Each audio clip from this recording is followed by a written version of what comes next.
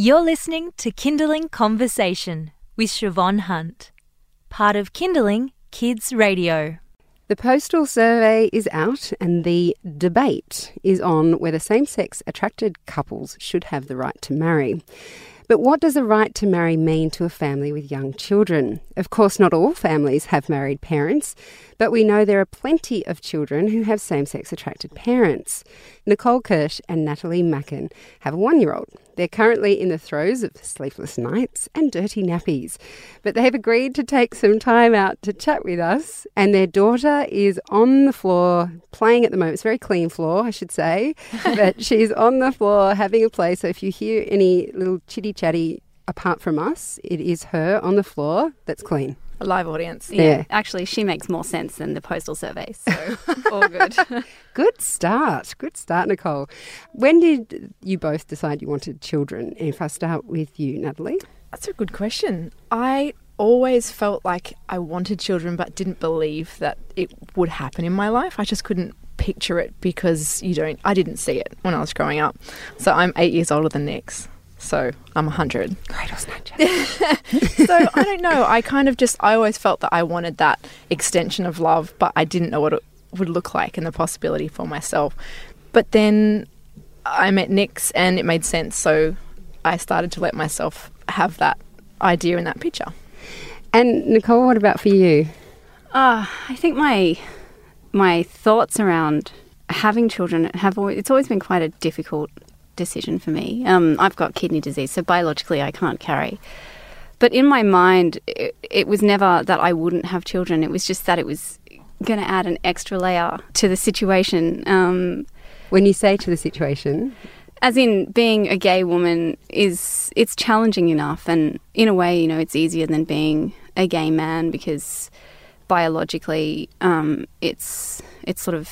it makes more sense that way, and it's the tools available and the resources it's so much easier.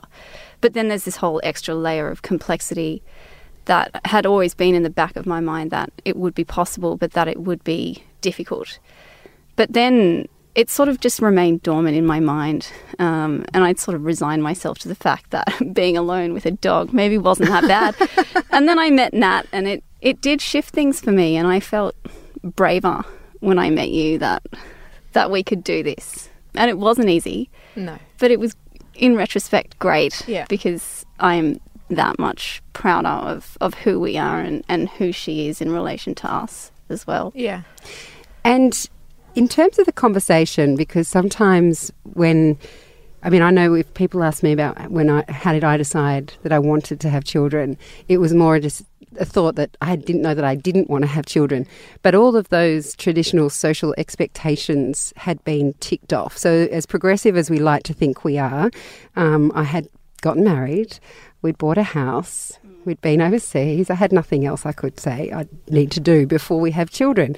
But in that progression of societal expectations of couples, was the fact that marriage wasn't part of that, in a way, part of the not the complication, but part of the thought process you had to go through before you decided to have a baby? Because, as soon as someone gets married, a heterosexual couple, the first question they ask is, when are you having babies? Yeah.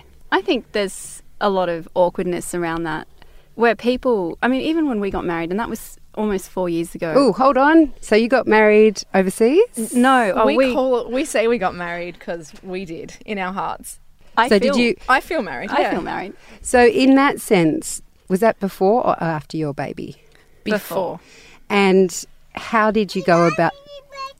Oh, hello, yes, baby. Yes. We are talking about before you. you existed. No, it didn't. You are fooling yourself. Yeah, we had like a wedding. We had like 180 people there, and we had a ceremony and the cake, and you have never seen so much crafting in your life. So much crafting. We almost crafted ourselves to death. We did, actually. There were moments where we almost crafted ourselves to divorce, but it was worth it in the end. It was so good. So how long ago was that? You said 4 years ago? Almost 4 years, yeah. So what was that like, sending out invitations to a wedding where people you love and care about still had people who had their own opinions on absolutely. same-sex marriage? What was that like? It was confronting. It was. It was really confronting. It was like coming out all over again. Yeah, absolutely. Really? Yeah. And that's, I think, having a child now in today's current political climate, it's like coming out every day. Like everywhere we go, people are like, I'm not really sure how this works or who's the mother or what a nice supportive friend you are. Yeah, and, yeah. You know, it's... Oh, so they think you're just friends. Or one of us is a nanny or... And it's kind of, in a way, being married and be able to... I hate that I have to use those air quotes, but being married is important because it takes a seat in, like, the vocabulary that we all share and the dialogue and the way that we can refer to each other. Otherwise, it also not only makes it awkward for us, but for other people because, as soon as you say, oh, actually, we're together, people start apologising.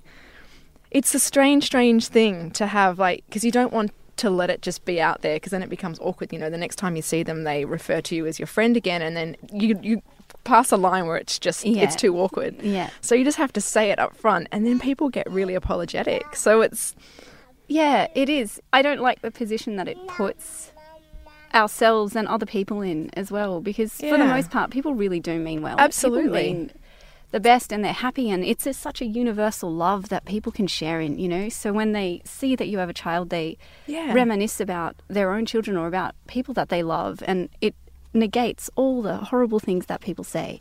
But then it puts them in an awkward situation where either their beliefs are challenged or they have to apologise on behalf of Australia, basically. Yeah. And it's awkward. Oh, I definitely feel I need to apologise on behalf of Australia. Sorry, on behalf of Australia. Thank you. You're listening to Kindling Conversation. I'm speaking with Nicole Kersh and Natalie Macken, and their baby, their 1-year-old, is crawling around on the floor, on our very clean floor, and playing perhaps with a very small plastic bag. I feel like I have to make the caveats because we're not being irresponsible here, but you may hear this gorgeous creature join in. She doesn't make as much sense as her parents, but she does want to have her say. Or does she?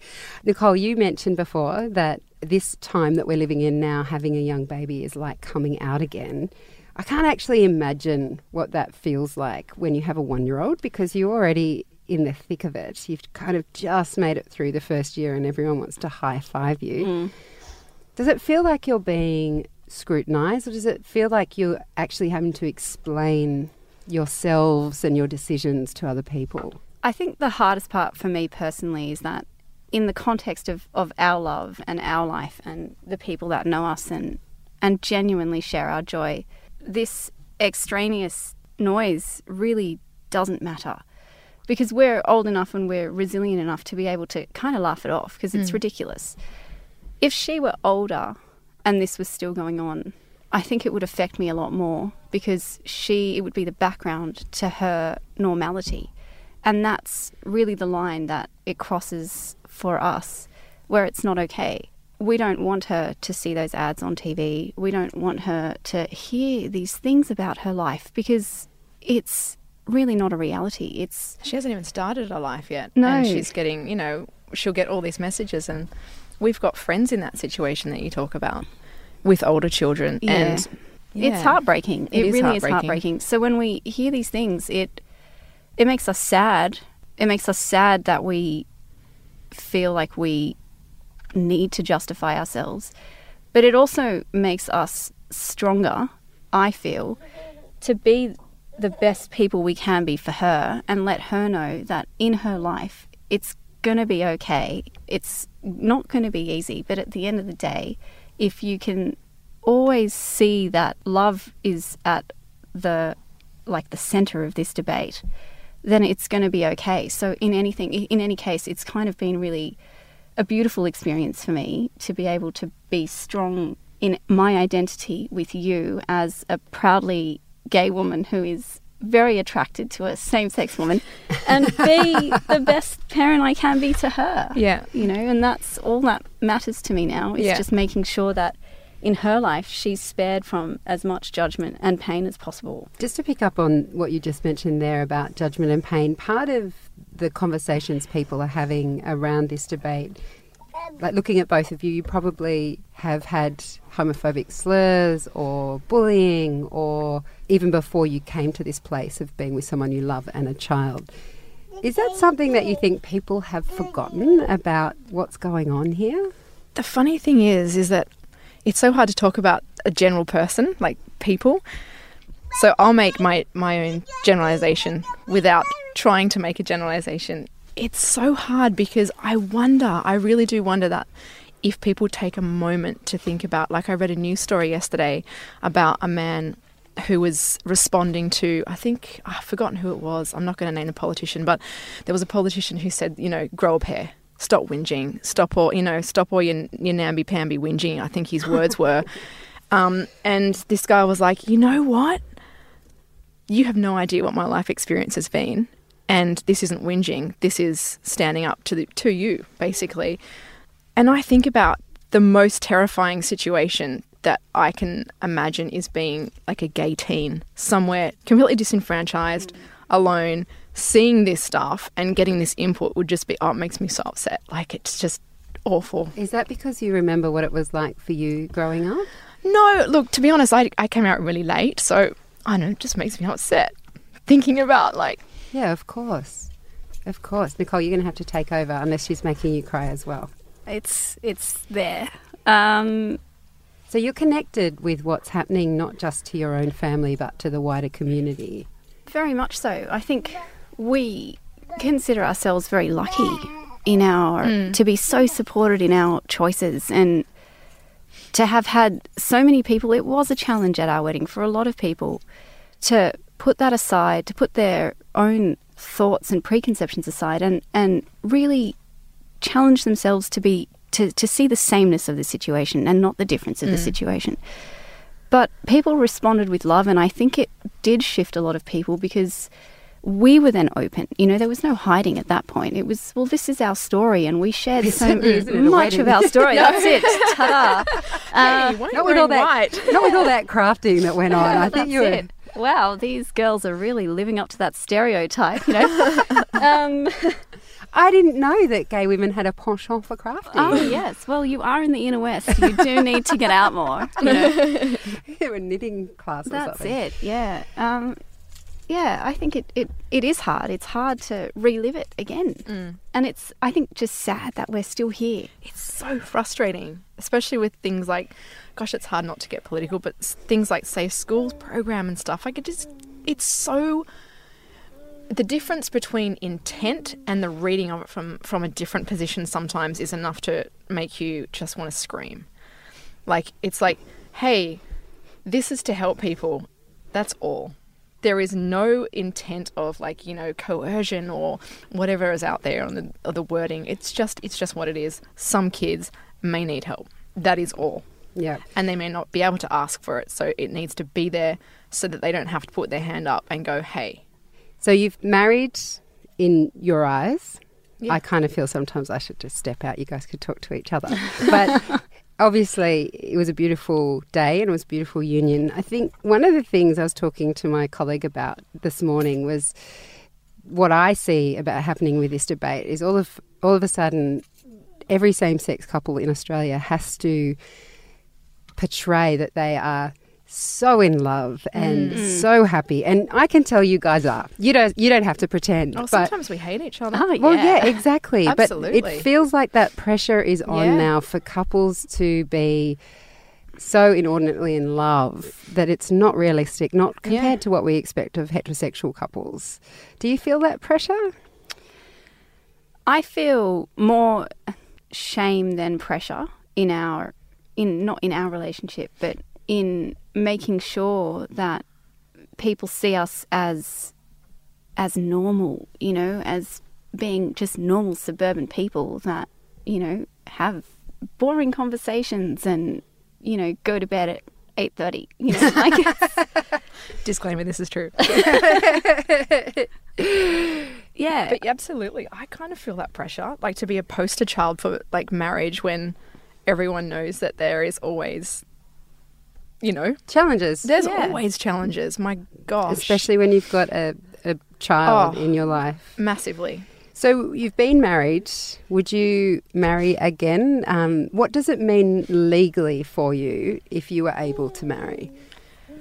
You take this one because you're much better at this than me. I'm not good at putting this into words. Oh, I feel stumped, actually. I would definitely marry you again.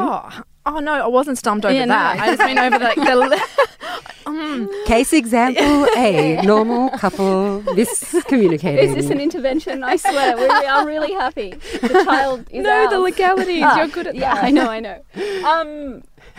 I think the legality would mean that we don't need to explain ourselves and that it's there and that other people don't have the right to question our choices. And it sort of does. It does put a framework around the legitimacy of our love. It would save us. What about the logistics? Like bureaucracy. Oh my gosh, and red you've tape, no idea. Something chronic. I think we would actually get hours of our life Do you back. remember Medicare? I can't. Gosh, help Cannot me. go there. That was More detrimental. Maybe 19 hours of our life we won't get back. That Oh, 19 wow. hours. No. Who would take whose name, or would you hyphenate? Probably wouldn't change our names. Yeah, I didn't change my name. Yeah, to be honest. So Kersh has a nice ring it's to not it. nice. No, it sounds like some sort of pickle that we won't. Did you know that there are screens you can get to in Centrelink that tell you that you it's basically like wrong way, go back. Oh. You can get to screens if that doesn't surprise me, actually. It's hilarious. So it's like, cannot compute, 2 women must self-destruct in 5, 4, 3. Yeah, it's... That was crazy because she had just been born and we were, you just get thrown into this world where you're like, okay. What do we do now? Much has happened.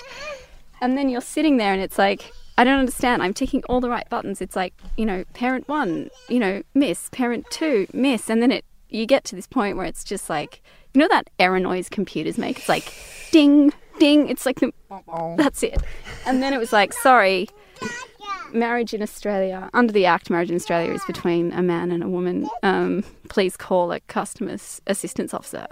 Oh, my goodness. We were like, all right, well, hello. You're either going to marry us or we're going to need to do this manually because this is 11 hours of pain. Oh, my God, that sounds terrible. Well, listen, I can hear the little one is saying, look, Mums, enough is enough. I have had my time on the floor. So before I let you go with her, might have to have a cuddle. If there were people listening who are undecided about what they were going to put in the survey, what would you say to them? Thinking face. I would say in 5 years' time or 10 years' time, would you still feel the same way? And would you feel okay with the pain you've caused people in their lives? And would you feel okay if it were you? I'd probably say we're not scary and we don't ask you to do anything differently. It may not be your felt sense, but that does not negate the fact that it is someone else's reality. And I'd just say, could you be kind, please? And I would add, vote yes. Vote yes. And vote yes. Ladies, thank you so much for coming in and sharing your story. Thank you. Your floor is not clean anymore. It most certainly isn't. no, Love it it. isn't. That was Nicole Kersh and Natalie Macken. You've been listening to a Kindling Conversation podcast. We'd like to reach as many parents as possible, and you can help us by giving us a review wherever you downloaded this episode. It means that more people can find us. I'm Siobhan Hunt. See you next time.